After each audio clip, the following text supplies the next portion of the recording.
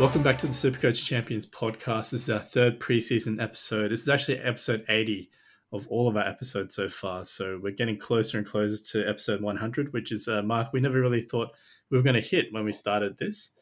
You're listening to Catfish. Wilfred here, as always. I'm joined this week not by Bear. He's had a week off, just like Joe Fitz had last week. So Joe has joined us this week. How you going, mate? Really well, Wilf. Really well. Looking forward to the pod tonight. And we do have a special guest yet again, fitting in with our preseason trend of getting people on. We're joined by another champion, though. We have Rob Bruns. You might know him on Twitter at Nearly the Goat, and there's a good reason for that. So Rob is the 2010 Supercoach champion, and the reason he's nearly the greatest of all time from a Supercoach perspective is he's probably the one who's come closest to winning twice. And I believe that was because he came second in 2008. Rob, welcome to the podcast. Thanks for jumping on. No problems at all. Excited to be here. So, Rob, before we jump into it, obviously, you have won Supercoach before. You're still playing, and I think last year you did pretty well. Yeah, I had a good year last year. Overall, I mean, I was involved with two teams. My own team registered in my name, and my wife's team, my partner's team. I helped her, wink, wink. So yeah, those teams were, one finished 334, I think, and the other one 800. So they were fairly okay overall scores. I guess probably had a really good year. I did well in a big sort of head-to-head league, it was a $500 buy-in, which I won that. So that was a 20-person league. So that was pretty good in that regard. But yeah, no, I think I was just really happy considering I didn't have Teddy. From the beginning through all those big scores. I think I checked I was the highest ranked team, without Teddy. And the annoying thing is that I could have had him without destroying my team, in other parts. So that was a bit frustrating, but you live and you learn. Yeah, well, look, I think you described your season as pretty good, but two teams, both in the top 1,000, one in the top 134. I think you said that's impressive. 334. 334. Well, look, that's still really, really impressive. So well done on a great 2020. Look, before we go further into Supercoach chat, though, tell us a little bit about yourself. What do you do for a crust? I actually I'm a social worker. So I work a social worker and a disability support worker. So I'm full-time gig is I basically work in a refuge, a house for homeless teenagers. That's a full-time gig. I've just come from a 24-hour shift there now.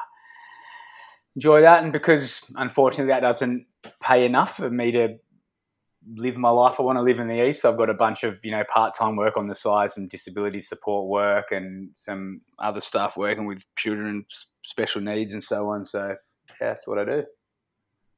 Oh, that's it's interesting how varied the world of Supercoach is. People have all sorts of skills, professions, expertises, and look, I'll be honest, when interacting with you on Twitter and everything like that, I would never have picked you for that type. So look, that sounds like you're doing fantastic work, and yeah, it's obviously I imagine you keep it pretty grounded. I appreciate that. Sort of like a half backhanded compliment, but also sort of having a crack at my Twitter interaction. I don't know. It's 100% a backhanded compliment. I'm nice in real life, but just a prick on Twitter or something? Look, I wasn't getting to that. Look, prick's a bit far. I was actually going to talk a bit about some of your impressions. You're a Mad Roosters fan, for those who aren't aware. Do you want to tell us a little bit about, perhaps what you're more famous for in terms of the Roosters fandom? Mate, just a big Roosters fan from way back. And I guess, just enjoy expressing myself, being creative. I don't do that as, I don't have a real creative outlet as such for profession. So I like being, different, weird, and I guess, yeah. So, I've made some videos over the years, and more recently, I guess, fairly popular with some of the Macho Man videos, which was a bit of fun. Yeah, look, I quite enjoy them. You do a pretty solid impression. So I might dig out some of those old tweets and retweet them so the listeners can enjoy a quality impression there. But look, moving on a little bit. So just quick plug to our group competition for this year. So we ran this last year, courtesy of supercoachchampion.com. Despite the similarity in our name, they're actually not affiliated with us. So we had nothing to do with them aside from the fact that they've put up a really nice 2021 Supercoach Champion ring. Again, I'll tweet out what it looks like. It looks just as good as last year's. It's decent quality stuff, but we're running the competition again. So group code, and this is group not league, group code 538032. You can jump on their website, supercoachchampion.com, and check out what they do. It's not just NRL Supercoach. They've got AFL stuff. They've got Dream Team. They've got other stuff as well. So check it out. If you want 10% off and free shipping, just chuck in the promo code CHAMP, CHAMP, and that'll obviously hook you up with those extras. So again, our group competition, you'll get that ring if you win overall at the end of that competition, and also we'll chuck in a $200 voucher for team merchandise for the highest finishing team. So keep an eye on that. We'll obviously keep tabs on it throughout the year. And yeah, so look, this is the third preseason episode. We've spent some time analyzing 2020. Obviously, with yourself, Rob, I think this is a really good opportunity to pick your brain. And I've noticed, the trends for your tweeting and stuff like that. You often like to, you dive a little deeper into certain players. You don't mind talking a bit about strategy and things like that. So I thought you'd be a perfect person to jump on for this week and to talk with us. Now, you sort of mentioned before that you did have two teams last year, and you also talked about how you want a massive head-to-head league. I would say a bit of a high roller league, type of buy-in. So I guess starting question is, do you see yourself approaching overall and head-to-head type leagues quite differently in terms of your starting team, your players you pick? Yeah, 100%. Like, it's one of my qualms with the whole Supercoach setup is, like, to me, they are just totally different games. And, I'm surprised, I think it would be quite possible for Supercoach to head down that path where you could, have an overall league and have, multiple teams, in head-to-head leagues. Because lots of people, do play in multiple head-to-head leagues. Lots of them, lots of people play, more the gambler type, big punters play in lots of big cash leagues with the one team, and that's really not giving yourself the best chance of winning. But basically they're just, I feel that they're totally different games, to be approached totally differently. Yeah, look, I think I'm with you there. Joe, do you have a different take on that, or are you on the same page with that as well? Yeah, no, I kind of conceptually understand head-to-head leagues. I've been in a bunch of them and a bunch of cashies, but I've not run a second team, as much about spare time as anything else. So, obviously understand you kind of tank the buy rounds and it is a bit of a different strategy. Pretty much a completely different game as to what Rob was saying. But, I tend to not do as well in my head-to-head cashies by virtue of the fact that I'm generally going for overall. Well, I think in an overall league, your points matter no matter when you get them. 1,300 in the first round is is just as valuable in the first round as it is in the 20th round or whatever, right? Like, with the depth of the quality of players now, the way that is most, if you're in a strong private league, head-to-head league, most people know what they're doing. The chances are that come the end of the year, everyone's going to have a pretty good team, right? Like, pretty decent. And you might get to the chance where you have 3 or 4 different players. Now, how do you minimize chance and luck, or give yourself a greater advantage, when you're coming to these knockout games, coming in the final games? And the only way to do that is to have depth in positions. So you've got more, so you've got more options, and you can, if you're behind in a game, you can match a player, or if you're, you can change a position so you can catch up points, or if you're ahead, you can match an opposition. Just more options down the track. Whereas that's not as important in overall. As an example, like particularly last year was really interesting because when COVID and the rule changes and they brought in the extra, was it 40 trades or something, or what? I think with this, we just had the same number of trades, but we went from a 25-week comp to a 20-week comp. Yeah, so there was a lot of trades. Well, you could basically do 2 trades every round, I think, besides one round or something like that. After being frustrated with that initially, it was like, okay, how do we adapt to this? And that's when I was like, okay, this is what's going to happen. Everyone's going to have, in head-to-head, everyone's going to have a really good team.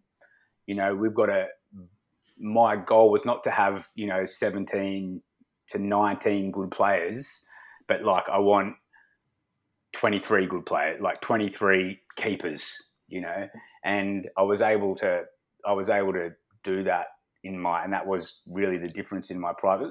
Of course, there was, there's always a bit of luck involved, and it worked my way. It's not a guarantee, but just pushing that into my favor. So, and that was just about, buying and selling at the right time. And not, when Teddy was skyrocketing, just being patient, buying everyone, selling at top dollar, buying at bottom dollar, quite simply, Yeah. So I guess practically speaking, for a head-to-head player like yourself, you can choose to ignore sometimes a player that's absolutely on fire because maybe your opponent upcoming also doesn't have Teddy or something like that. So that could viably be your strategy. You could choose to ignore that, focus on buying the value, strengthening your 17 elsewhere, and still, get a win. Yeah, it's getting that balance. You've got to, obviously you want to win enough games to make the 8, ideally the top 4, but in the end of the day, you want to, and I tread that line quite finely last year. It was a bit risky because I did sacrifice. I didn't when I was playing people who were captaining Teddy, and I didn't have him. It was gonna make it hard, right? But I just had to stick. I just made a commitment that was going to be my plan and stick to my guns. And when it came to the end, I was leaving out multiple players. I will say, like, it is an interesting discussion from the beginning of the season whether you should have a different team. Like, I sort of feel you don't. Like, I think you can still plan and have the same team, but it's just I think it's how you maneuver your team throughout the year is quite different. See, for me, like, I used to be strictly a head-to-head player, and it wasn't, and I thought I did all right. Like, I wasn't the type to chuck $500 or $1,000 or whatever into a buy-in for a big money league like that. But most leagues I entered, I do pretty well. I'd always make the finals. I'd win a bunch of them. So, I thought of myself as a decent head-to-head player. Then I switched to the overall strategy there. But even when I was playing head-to-head, I found myself often I'd finish somewhere in the top 1,000, 2,000 a lot of the time, even though I'd ignore the buys. Well, my head-to-head team, so out of the 2 teams that I coached, my head-to-head team actually ended up finishing higher. Yeah. So, that can happen, right? But, That said, 2020 was very different because there wasn't any buys or anything like that. I think the thing, obviously, Supercoach isn't chess, right? Like, it's not all skill. It's more like backgammon, like skill and a bit of luck, right? So, and I think when it comes to head, it's weighted more to luck. That's just what I think. There's a lot more chance involved. Like, you could be playing a team and you have 16 better players. 16 of your players are better than 16 of their players, but they just have, they captained Cody Walker for 203. Exactly. Yeah. Or they captain an even player, worse player for that, and they beat you. That they don't have they can claim that it's greater knowledge or whatever, but it's not. You had a better team, and you beat them. Particularly when the pods are in the center wings and you've got the superior players, in your CTW, and some borderline nuff goes over for 2 tries, and exactly. That's the ball game. Yeah. Like that's Yeah. So there's more of, and you see like plenty of players like in my big head-to-head league, there were players who finished very high in the rankings but didn't make the 8. And they were missed out to players who are way down on overall. But like if I was to claim how great I was and throw out the challenge to anyone in beating them in Supercoach or something like that, if I was throwing my money around and say I'll take anyone on, I wouldn't throw that challenge out in head-to-head. It's too much chance for me. Like I'd be more comfortable that I could back myself in overall. Yeah, I totally understand that. I think after I got better and understood the game of overall, there's certainly a more conservative and a safer way to play. Whereas head-to-head, like I think you brought up a really good point, Joe. Sometimes, it is luck in that maybe you had a late withdrawal for one of your gun center wings, so you throw a random center wing rookie in there who crashed over for a double. Sometimes it just happens. And I think another underrated part of the luck with head-to-head is the draw, like who you actually get to play. I think there's a chance that you could consistently be the 3rd or 4th highest scorer every single week. And I think, Joe, especially with NFL fantasy this year, right? I think you and I were in this league where we ended up in the top 4 or 5 scorers for the whole league, but we came like last and second last in the overall head-to-head standings because we kept facing the top scorer for that week. We're lucky this is not on video because my body language is very poor right now. Hearing you remind me about that league, but it's a little bit of variance or more variance with NFL fantasy, just given that the numbers are so much lower. So 1 point means a lot more in the overall scheme of things. But look, I find head-to-head interesting regardless, even though I'm an overall player and I'm kind of doing it with one arm tied behind my back, trying to win head-to-head leagues. But it is an interesting wrinkle on the game in the same way as Rob was saying that, you can still play, for overall and go as high as you can while still maintaining a head-to-head focused team. Yeah, look, I think one of the key things, like, for example, when you get a bit deeper into head-to-head strategy, you're looking at things like, I think, Rob, you were touching on it before, talking about having common players. And let's say, especially when your game starts on Thursday, Friday, Saturday, and then Sunday, you might have 2/3 of your team already playing by, say, the 3 p.m. game on Saturday. You can see you've got a massive 500-point lead. Maybe they've had half their team play, and you can go, well, I could match 80% of their remaining team, and you'll do that because then they're relying on 20% to catch up, like 2 or 3 players to catch up the gap that's already existing for you. So if you're focusing and your goal for that particular matchup is to do that, to win that game, then that's strategically what you would do. And plus you would try and match the captain. Yeah, well, exactly. Well, the greater depth you have, the more options you have, basically. Yeah. So as an example, if it's coming down to the end of the round, the last game, I might be, losing by 10 points. He's got, we both got Angus Crichton to come, but I've also, we both got one player, to come, and it just happens that it's both Angus Crichton, but I've also got more depth. I've got David Fafita, so I'm behind by 10. I'm still a chance. I can, but if I'm up by 10 and he's only got Angus Crichton, I can put Angus Crichton in. If I'm down, and then I've won, but if I'm down, I can put Fafita in and I'm still a chance to win. And it's just giving yourself more options across the board. You look at everyone's team and you say, I've got them covered here, or I'll need to pick up there, or I can back myself here, or I match their captain. And that's what, in the league that I was in, it's full on like last minute change, people throwing dummies everywhere and last minute changing and a lot of that. Even the, I learned a new one last year that I didn't even know of, was that you can trade. I don't know if you're aware of this, that you can trade a player. Obviously, you can't reverse a trade after lockout, but if you trade a player in, then if I trade Nathan Cleary for Daly Cherry Evans, if neither of them have played but the rounds start, if I then trade Cherry Evans for Cleary, like the same trade, you just make the same trade, it negates it. You're back to 0 trades. Am I making sense? Yeah, I'm with you there. You can make 2 trades of the same player, and it doesn't count as your 2 trades. It counts as no trades. I did not know that. That's very interesting. Actually, on that, you can actually go, let's say you had Cleary, you trade him to DCE, and then you trade DCE to someone else. Yep. It's still the same trade. It's one trade, yeah. So that's one trade. So obviously you've got to make sure that neither of the players have played.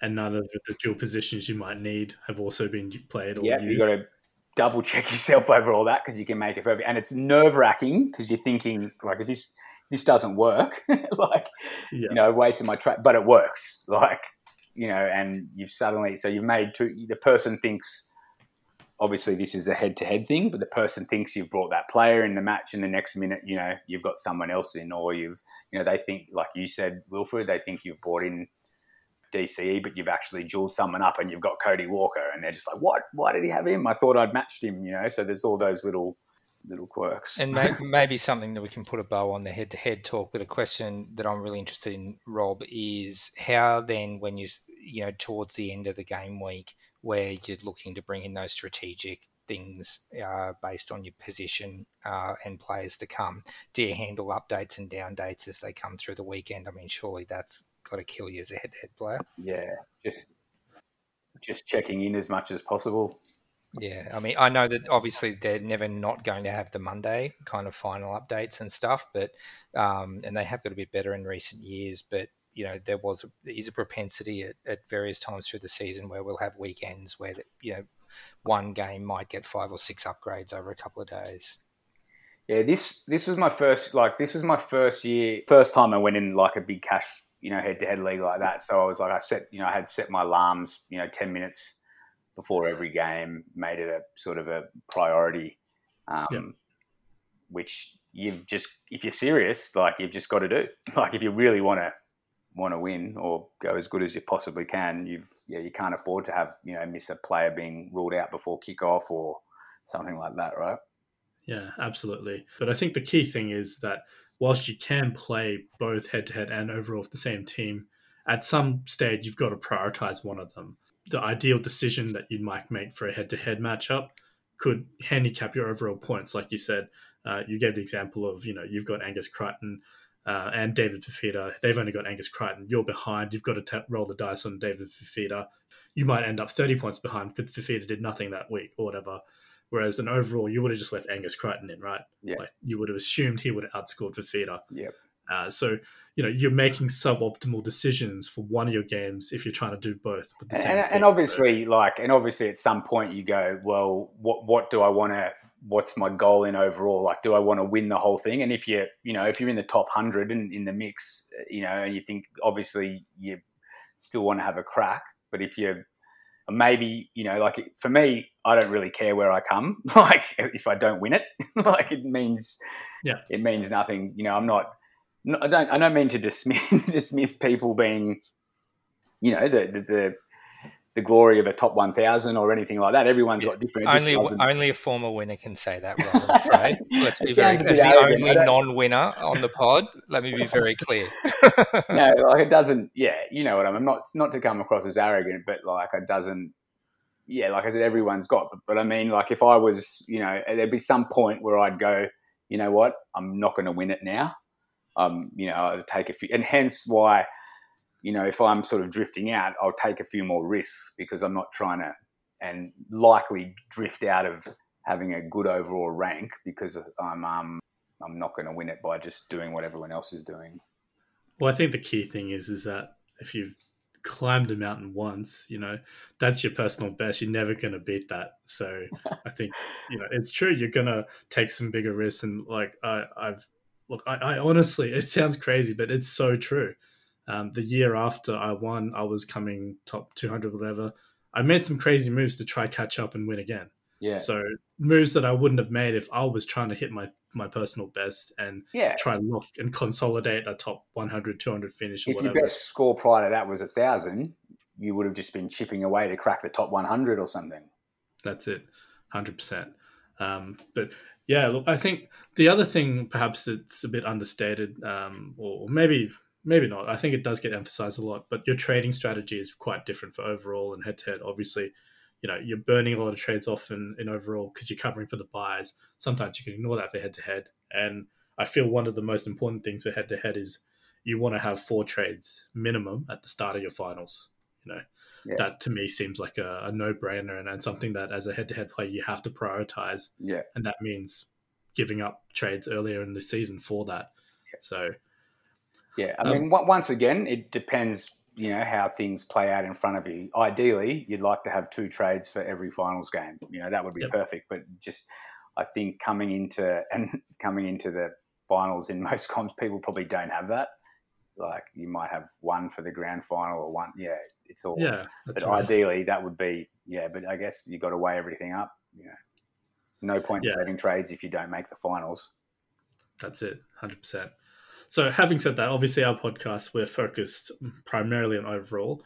But look, I agree with Joe. Like, I definitely find talking about head-to-head and the strategies behind it, I find it fascinating. I really do enjoy it. I wish I could do it more often. And I would 100% be playing head-to-head and overall. Wilfred, you got to push for it to be different games. It should just be like the draft. They're totally different. I'll push for it. And you know what? And they'd get more people, they'd get more traffic because people could, you'd have one, you're legally allowed 1 team in overall, fair's fair. But in head-to-head, you could have, for the people who are just want to manage multiple teams, they could. Why not let them have a different team in each league, Yeah, and have those teams excluded from the overall rankings, exactly, right? Exactly. That makes so much sense to me. Yeah. I wish... Look, I've said it. Let's not go there. But look, let's focus a bit more on, like I said, overall. I want to spend a bit of time just talking about starting teams, what your structure is. So I guess first question, I might start with you this time, Joe. Do you have a basic template that you follow each season? Yeah, I tend to over time, was very chalk in the early years, before I got a bit more experience and trusted my gut. I tend to really, really prioritise cash generation in the early rounds. And it's really down to, sticking loosely to a guns and rookies strategy, but maybe, with more mid-rounders in than you would otherwise do in a strict guns and rookies, plan. And I guess for this year, the most glaring example of that to me is Teddy versus Turbo, where, fair enough, Teddy's, 95 average, it was the best Supercoach year ever, et cetera, but for the first half of the year, or at least until he got injured, genuine conversation around which of the 3 big fullbacks were the best ones. We had Turbo go for 152 in round 3, Ponga went for 159 in round 4, then Teddy exploded in round 5 for his 199 and didn't really stop. But at the moment, Teddy's priced at almost 30 points a game more than Turbo, and I don't think anyone would think that there is that much difference in the quality of player. So given how tight money is in round 1, you really need to be penny pinching. I think it's right on the money for 250k difference between Teddy and Turbo. That money can be so valuable in upgrading, positions that don't have anywhere near the disparity in prices. I am shocked at how quickly people have forgotten how much of a factor, how much of a lord Turbo is. All the discussion, Teddy, even he did ton up, I think, in round 2 or something, but Ponga had played a game less than Teddy after 4 rounds and had more points than him, and Turbo was the one that everyone, but most notably Tom Sangster, was screaming from the rafters that you absolutely had to have in your team, locked in captain every week and all that kind of crazy stuff. And then obviously Teddy kind of, took that personally and went to town. But very much, for a lot of the year, not just in real life, but in Supercoach terms, there was genuine discussion to be had about which of the big 3 were the better Supercoach option. Yeah, look, I think that's absolutely spot on. And I just feel that all the people who just say lock in Teddy straight away, and this is not because I've already come out and said, look, I'm probably not starting with Teddy. And I think it's a big call to not do that because of what we just seen in 2020. But then the amount of people who just say it's a no-brainer, like you don't even have to think about it, that kind of does my head in. Like I genuinely think it has to be something you consciously consider, because you're spot on, Joe. It's such a huge chunk of your cap for round one that you could viably use if you trust yourself as a super coach to, assess other players and use that to the best value. Okay, I know what you're saying, but the only reason why that doesn't sort of hold true is because of the captaincy factor.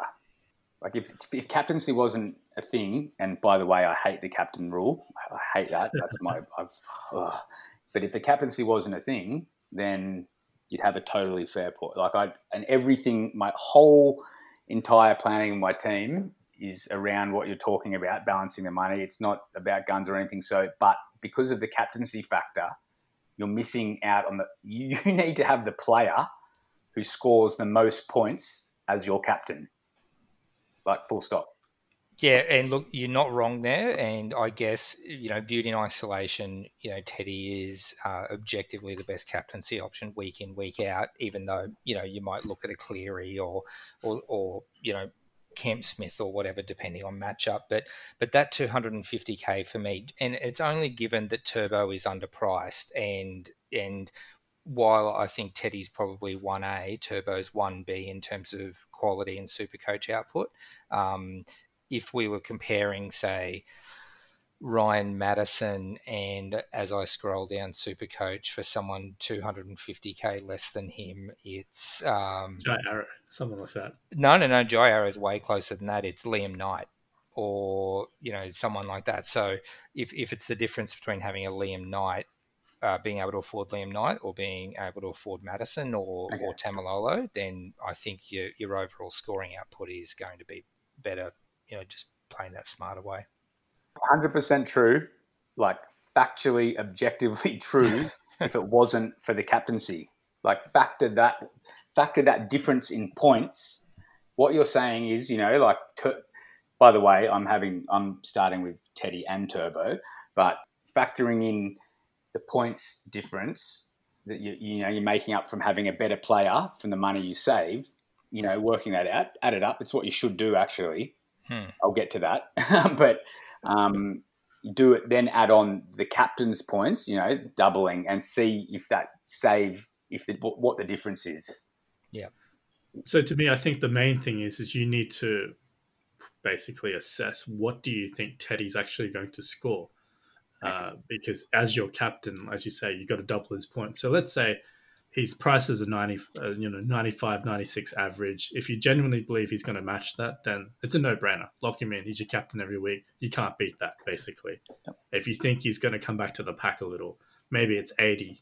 80 times 2. 80 is still a fantastic average, don't get me wrong. But 80 times 2, if I've got Turbo, and let's say maybe Pappenhausen averages 75, for still quite a lot of coin less. Like if you're captaining Turbo instead, and Turbo's, maybe within 5-10 points of Teddy, sure, 5-10 points times 2 for however many rounds. But then your Ryan Madison versus Liam Knight, Murdoch Masila, whatever it is, that range of forward that you're looking at instead of a Madison, I think that's where you kind of got to match it up. So it really comes down to how much faith you have in Teddy, or to me. Can I talk about like a strategy or a planning thing that I do? And that absolutely, this is why we're on. This is why you're on, mate. You mentioned the word objective. I think the first thing people should do when what you need to get your head around is first, like, obviously you want players who are good value. They're going to give. You're getting free points, right? Players that are good value. It's easy. You can't have every top dollar player, and a lot of top dollar players are going to give you what they're priced at. The first thing you need to do is know the difference between objective and subjective, and look at what players are going to improve objectively first and foremost. I think the more you can have players who are objectively going to improve, and by that I mean players who, for whatever reason, you thinking they're going to improve, have a better season, they're going to improve. Like they might be goal kicking now and they weren't goal kicking, or they were playing on the bench and in their new club or new coach, they're now going to be starting. They're going to have increased minutes, or they were injured. play limited. They went off. They're priced at 6 games, and for 3 of those games, they went off after 5 minutes. So you look at all that in as many players, because as much as the excitement of the game is thinking we don't know. Rugby league's a hard game to predict. Like it's one of the hardest games to tip, and it's the hardest game to know what happens. So I think if you got to play by the money ball strategy first and get as many players that objectively are going to improve.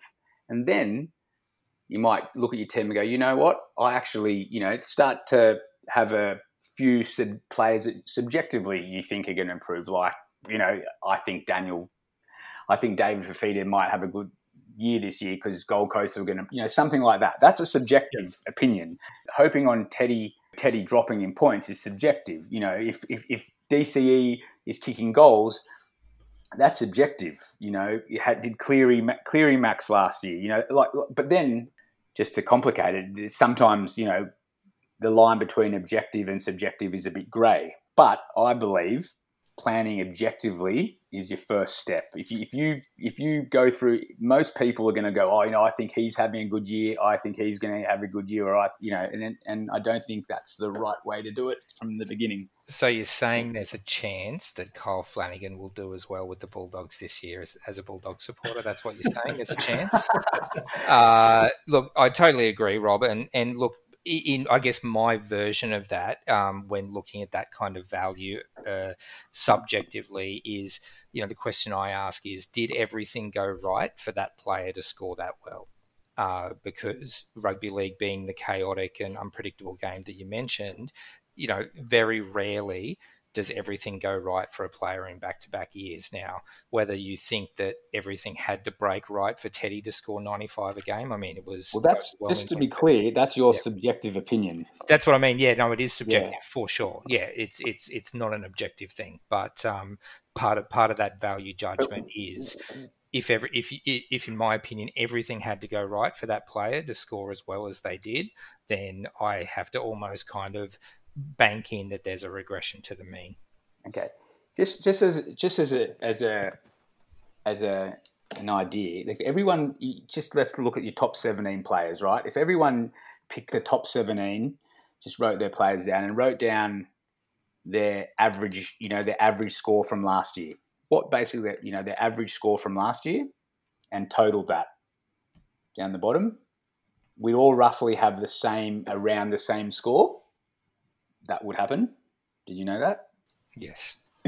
Because they're priced, they're roughly people who know what they're doing and who are, not spending lots of money on non-playing reserves. If everyone sort of cashed up, the scores will all be the same. Then if you did a column next to it, you could roughly work out objectively what you thought those players would score, and you might see what your increase is. That gives you a range, a likely range, a probable range of what your score could be. And then on another column, you write down your subjective point of view. Like you said, could this player go down? I think this player is going to have a good year. And that should give you your possible or hopeful score. Not about just interesting exercise to try. And then then you can start going, okay, I've got that. And then you might flip players, and when you trade, make a new team, and how does this look? Do that, then do that same exercise with your same team. Hang on a minute, this might have looked better on paper. I've got more known keepers or more known guns inside, but actually this way I think is going to be better. Anyway, did that make sense? It did, man. It did. Yeah, look, I think it's obviously I find it fascinating how everyone approaches Supercoach differently, and there's definitely many ways you can play this game and still be really successful at. I mean, my approaches is obviously a bit different to yours. I see where you're coming from with looking at the objective and the subjective. I guess for me, I am more numbers based. So generally speaking, I'm very much objective in my approach in terms of player analysis, their stats, and all that type of stuff.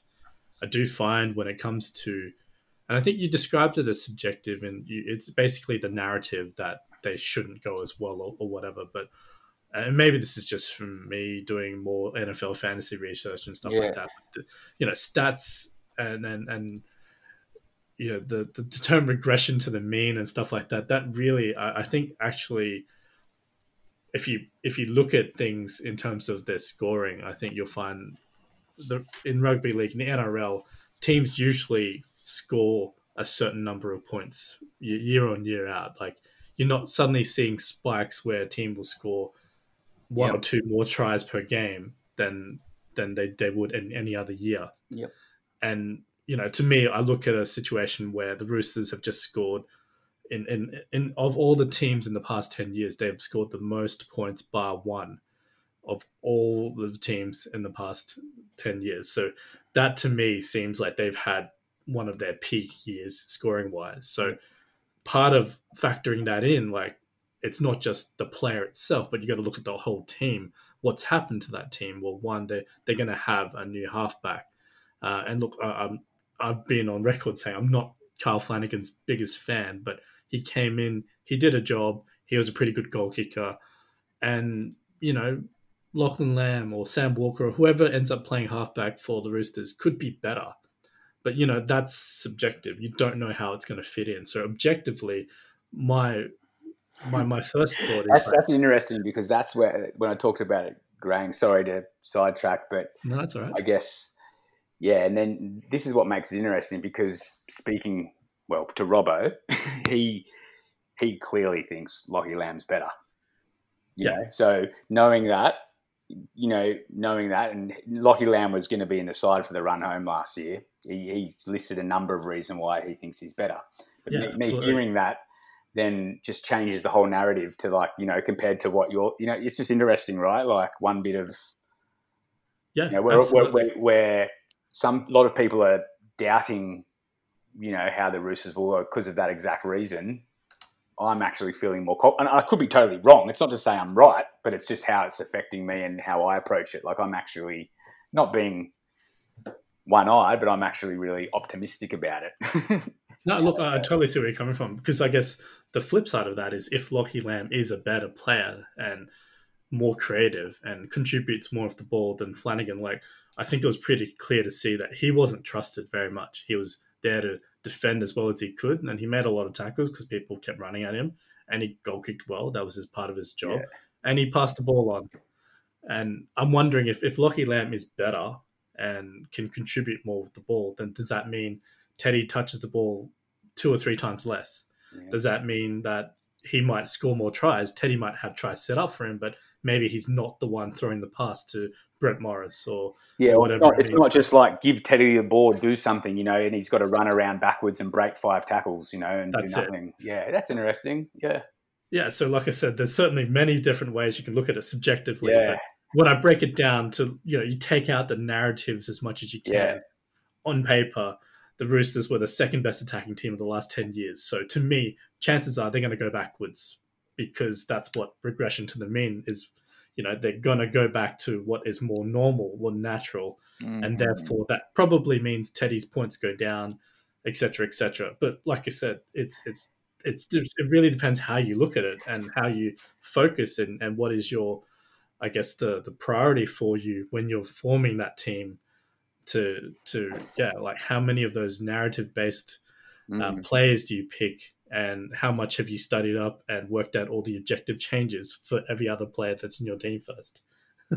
Just to be clear, like, I'm, in every other, if it wasn't for the captain, if it wasn't for, the captaincy being a thing, 100% wouldn't have Teddy in my side. And add in that I got burnt by not having him last year overall. If I did it again, I just could not, once full, whatever. Like, I just couldn't live with myself if he comes out and goes ballistic again. We've all got those players. Most of them are more in the never again basket as opposed to the must have basket. But yeah, I mean that's the roller coaster of Supercoach, isn't it? But onto like what you just say must have then, and this is sort of like I said, going against everything I've just said about Teddy, and I think you guys are on the same page with me here. Like, I strongly am against that term, like this. Any top dollar player who's priced accordingly being referred to as a must have, I just totally disagree with that, and I can just feel that, I can make a pretty strong case there. Like, particularly at positions where there's a scarcity because you can only run 2 fullbacks, and there's 3 or 4 at least premium options. What shade that you want to put on each of them. They've all got different strengths and weaknesses, but there's probably one position that I think there is really one premium player and then daylight. But I would say Nathan Cleary's not a must-have. Okay. Yeah. So you think he is a must-have? No. I agree with you in saying that there is no such thing as a must-have. But if there was to be one, I would say it would be Cleary just because of positional scarcity. Okay. So very good example. And you need to differentiate between, do you think he's a must-have, or do you think Nathan Cleary is going to be the highest averaging halfback? Like, no doubt do I feel that Nathan Cleary is going to be the highest averaging halfback. But you just can't convince me that he is a must-have. Like, he'll still probably, I'm not saying he shouldn't be in your side. He'll probably be in my side, but you need to play what's in front of you. Like, for example, if having Nathan Cleary in your side means you have to start with Simonson in your 17, you know what I mean? Like, if spending that money means you have to have a cheapie in your side, Cleary, who, 735K, Simonson, 205, that's cost 940 grand, right? Yeah. And the secret genius, I think, of Supercoach as a game is not necessarily the stock market aspect of it, because we've spent, the best part of 3/4 of an hour kind of going through the how to manipulate that. It's more that we just don't have enough in round 1 to fill out a side anything like what we want it to be. So you're right in terms of not having a must-have, because Cleary had a great year, but he's priced at that premium price, and pays for what you get. But if having Cleary means you have to lose points in other areas, so say Cleary averages 80 and Simonson averages 40, that's 120 points, right? Say instead of Cleary you go with Harris Tavita at 425, right? Just say, and say with that extra money, instead of having Simonson, you can play Brian Kelly, and he's 500. So for cheaper than Cleary and Simonson, you've got Harris Tavita and Kelly. Now, if they average 65, just say, like, this is just hypothetical, but just say their combined score is 130 and Cleary and Simonson is 120. Like, and Harris Tavita and Kelly is cheaper. Like, what's a better buy? Oh, exactly. I mean, that was my point before. You can't argue that, right? Teddy and Liam Knight, or Turbo and Madison. 100%, yeah. Yeah.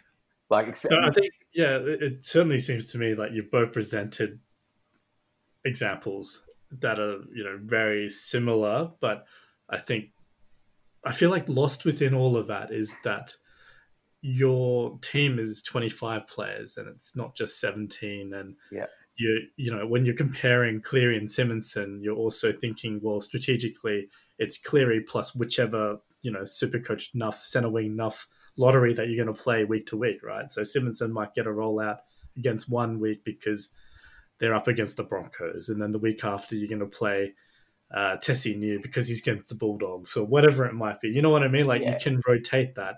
And these are the things that they're all factors. I'm not saying, by no means am I saying what I've just said is the only thing you should be doing.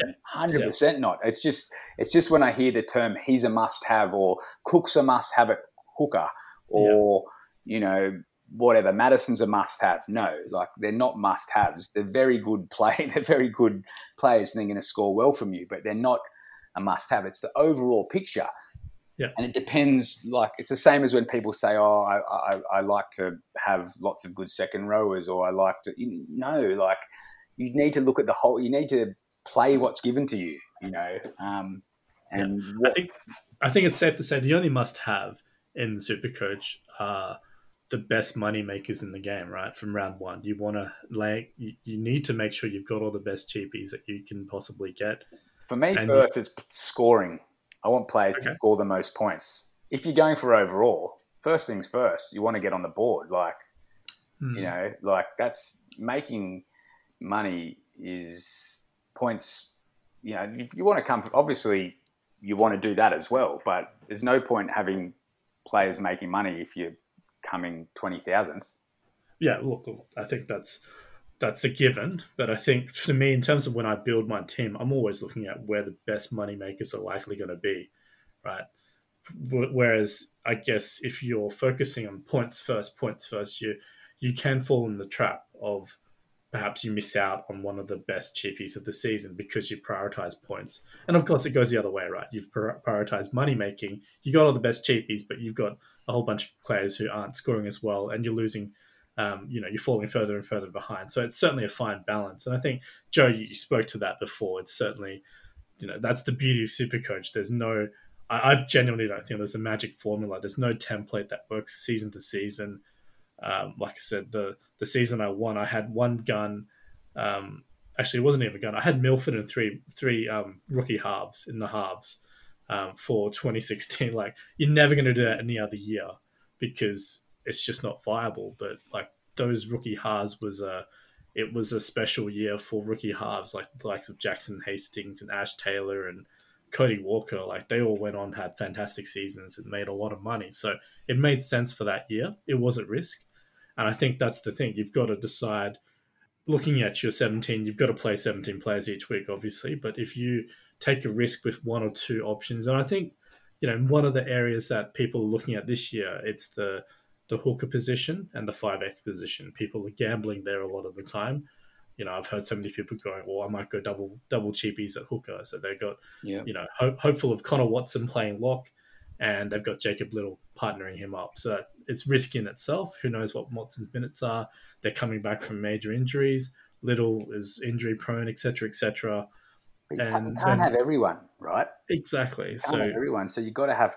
There's no point having Cook in not having one of the cheapies if you can't have a better mid ranger in another position. Yeah, it's certainly. I think what we've discovered tonight is that there are more and more strategies that, in terms of formulating your team, in terms of evaluating your team as well. Some of the ways you've spoken about that you look at it and how you break it down is certainly not the ways I've always done it in the past. So I'll have to sit down and draw up those columns and have a crack at it. I would be clear, like it's not like is the be all, and I don't go, that's it. Yeah. That's just another way for me to look at it, and it helps me look a little bit objectively and go, okay, maybe you were wrong there, like to myself, like maybe that's not right, or maybe you're just safer doing it this way, or that's just another little. You're right. I think we agree far, far more than we kind of disagree, and we're kind of arguing on the margins here. But I think if there is a rule in Supercoach is don't pick any player from a team Dean Pay coaches in. I think we can all get behind that one, right? That and Anthony Seibold, right? That's the new one. Yeah. Well, look, Dean Pay's got a higher chance of ever coaching an NRL side again than Siebes does. But yeah, I take your point. The beauty of having some Cleary, that I feel of having a Cleary in it, like even with Teddy, is that if Teddy does stink it in the first 2 weeks for whatever reason, and Pappenhausen, you can just trade him. Like, you can go to anyone if you've got the most expensive player. If there's someone you're nervous about, like a mid ranger or less than top dollar potential gun, but you're just not sure, it might be Tommy or it might be Pap, or someone like, is DCE going to be kicking goals? Like, is he a better buy than Cleary? Go with Cleary because you can always trade down. I can always, if I have Teddy in the first week and, like I said, he stinks it and Paps fires, I can just go straight to him, before you lose money. Gives you more flexibility. Yeah, look, it's that's exactly what I said about starting with Cook last year instead of Appy, and look how that worked out for me, eh? But no, I totally agree. I generally, if I'm 50-50, I go with the more expensive option. That's the way it's always been for me. One thing I would say is that if you've made the decision to land on Teddy, don't panic trade him after round one. Definitely not round one. And just for reference, but just to illustrate the point, Teddy's scores in round one the last 3 years, 39, 23, 35. Now, if you're paying 843K and expecting a 95 average and he pumps out another 23, don't panic, because you've got to trust in the reasons why you decided to go Teddy in the first place. Cool. Yeah, that's really good. So, look, I want to finish on 2 questions before we. I know we've probably gone a bit longer than we were hoping, but I think it's important. I talk a lot. It's good. It's good stuff. It's good stuff. So, I think firstly, again, focus on overall. We do have to think about buys again this year. How much do you think about buys in your round 1 team, for particularly round 13 for this season? Not so. More about Origin players. Come more so because the buys generally, they even out. Obviously, it's ideal to have more for the first one, but I'm definitely thinking about Origin players. It's not going to be the be all and end all, but it's almost just I get a little if I like a player and if I look at my team and I count through, they've only got sort of a minimal amount of Origin players. Okay, that's cool, because obviously they're going to miss two games. One of them's a bye, so they miss one extra game. But I think the what Robbo's done with the Roosters and players being rested more is going to happen. So I think they end up missing more football than you think. But it's just at the early, it will have more of a factor in how I trade close, leading up to it. Okay, so you're not too conscious on planning ahead for it. I know for sometimes, I use it as a tiebreaker. If I've got 2 players I like, I might just go with one of them that's going to play around 13. I'll just lean that way. For sure. I'm the same. All right. Joe, anything different on that? Yeah, the tiebreaker is pretty much where I go. I would say with Origin players, they're also a tiebreaker for me if I like a non-Origin player equally. Just because, again, taking 2020 and COVID out of the way, there was an established pattern that Bennett and Bellamy started of resting Origin stars just on a random week, some point during the Origin week, and how many times do you get caught with your pants down trying to be clever, and all of a sudden you've only got 15 players for a week because you've got a handful of Origin players that are being rested. So assuming we go back to that kind of format where they're managing load management through that Origin period, I think veering away from an Origin player only in a tiebreaker situation is probably something I really want to do. And I will say that age for me is becoming an increasing factor in as a tiebreaker. Now, I haven't done the stats this year, but when I was doing research, when I wrote the 10 Commandments of Supercoach last year, the top 15 averaging players in 2019 was 24. Mm. And if you take Cameron Smith as a freak out, that drops to 23.2. So he raised the average, 2 years by himself? Oh, a year by himself. And the average age in 2018 was 24.13 as well. So I never would have thought to look at that. Interesting. Yeah, so what that means is that isn't a crop of superstar players that are coming through and dominating the game, because if that was the case, the average age would have risen by a year instead of going down in 2019. So you look at, for example, Jake Trbojevic as an example, burst onto the scene, as a young bloke. He'd play 80 minutes. He'd take all the hit ups. He'd make all the tackles. He'd tackle bust. He'd do all that kind of crazy stuff. We're only kind of, I think it's 3-4 years maybe after his debut, and he's already being taking the first receiver role, picking his moments, doing all that kind of stuff. And what you see is, because rugby league players are trying to, make their careers go for longer, that they are getting smarter and pacing themselves after that kind of initial, I'll take 1 million hit-ups, I'll make 1 million tackles. They know the effect it has on their body. So Supercoach is a counting stats game. Very interesting. You've just bloody given me another whole chunk of time to waste my life on now. There you go, mate. And again, I don't have the numbers to hand now, but just looking, once you take out your Charlie Staines and your Sam Williams, who had 1 or 2 games that were really big, it is going to be a low average age as well, because you've got your Alex Brimsons, Cleary's still young, Harry Grant's in the top 15, Pappenhausen's in the top 15, all that kind of stuff. So yeah, a tiebreaker for me is to go younger rather than older, because far out. I'd be very interested to see that, like, over a long period, over a big sample size. Well, I've done 2 years, mate. I'll hand the torch over. Let's revisit this one in 10 years. It's interesting. It's good. I like it. Yeah. And if you go, so that's the top average per game, score per game. If in 2019, the top 15 individual game scores. So, the people that are skyrocketing for close to 200 and that stuff, the average age of the players who had the top 15 individual scores was 23. So it was even younger. Jeez. So, yeah. It's really, really interesting. I have to break it down a bit more. I reckon I'd be interested to see of those young players, how many of those are like superstar fullbacks, up and coming. Yeah, there's a lot of variables in there, but like I said, over a big sample size, it would be interesting. And again, in the smaller sample size I had, it wasn't indicative that it was just one crop of superstar players, because the average age actually dropped from 2018 to 2019. Fascinating stuff.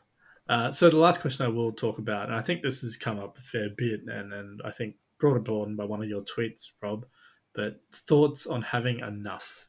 Do you insist on having 25 starting playing players who are going to start scoring and potentially making cash for you round one, or is it becoming more and more fashionable to have at least one non-playing reserve who's not going to be playing, so you can take advantage of the vice captain loophole? Or yes.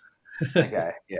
I just need to add in, I hate the captaincy rule and the vice captaincy rule, but it's with us, so you've got to make it work for you. The way, going on from last year with the scores that we saw, with the new rules, we can assume the game's probably going to be similar this year, if not faster. More big scores, right? You just can't. It's those big captaincy scores are just so valuable. It's the difference, right? That is the difference between being right up the top or just being close to the top. You just got to have them. So giving yourself 2 bites of that cherry, I think, is very important. That's just an odds game. So if you can, obviously, if your vice captain smashes out a 150, you want to take it. How's the best way to do it? Obviously, captain a non-playing player. Yeah, you're right. Like previously, before last year, I would have 100% never started with enough. And then I got, like I said, I just could not nail my captain last year. Just didn't get any of those big scores, and just had to look at how can, I thought, okay, I really got to make this vice captaincy and captaincy choice more, besides trying to get your captaincy. I thought, what can I do differently with my captaincy? I don't think I can do anything differently. I'm just using my judgment. The only thing I can do differently is increase the odds by having 2 shots at it. And how can you give yourself the best chance of having 2 shots at it? Well, you've got to look at, the draw and see how it's going to work in your side, and obviously you need to have a player that isn't playing to make it work. And I think the tweet you're talking about, at that stage, I was adamant that I was going to start with enough this year, and I have since changed my mind. Fair enough. No, what I have decided on is that I just couldn't. Yeah, it was just hard for me to accept having that player not making that money. Couple of reasons. One, you're likely to get an injury or something anyway. Or there's a possibility that, it's a possibility that a player gets dropped or injured or, a short-term injury or something like that anyway. So you don't want more than, one player not making money. And then, then I just sort of thought, well, if you do have that vice captain, he does go massive and you just don't want to miss out on that score, then I'll be content to trade out, maybe one of my cheaper underperforming players, for enough, and just cop the trade. Wow. Burn a trade and then cop the score. Burn a trade for those points. If it's, there's a big difference, but if you can get the points on your board for your captaincy, it's massive. Like, and that's a good debate. Like, what do you take? Is it 100? What is it? I just think, is there anything worse than your captain, getting a head knock or getting injured? And just just take that risk out.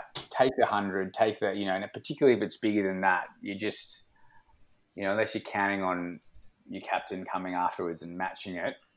Yeah. Odds are against it. Take that score. Certainly nothing more sickening, I think, for Supercoach than to watch your captain go off after 5 minutes on 2 or 3 points, knowing that you're going to get 2 times 2, and you're just like, oh, I feel sick. I'm going to vomit.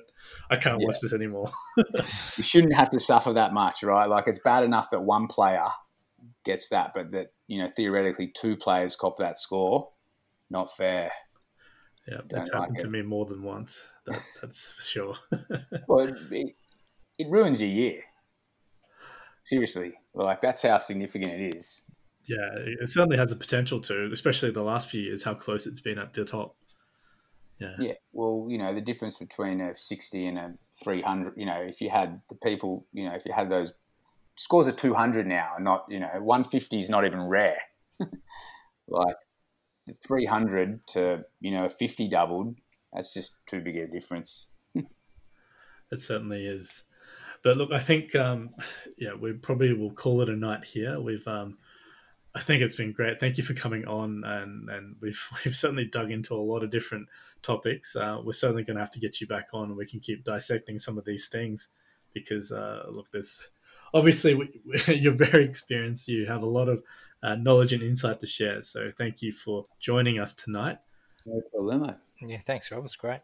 So just to wrap it up, we will, pretty sure next week I'm going to have NRL Physio on. So he's going to give us an injury wrap.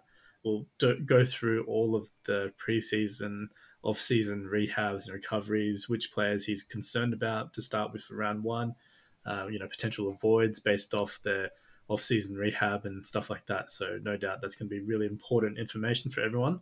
So fingers crossed I can line that up with NRL Physio.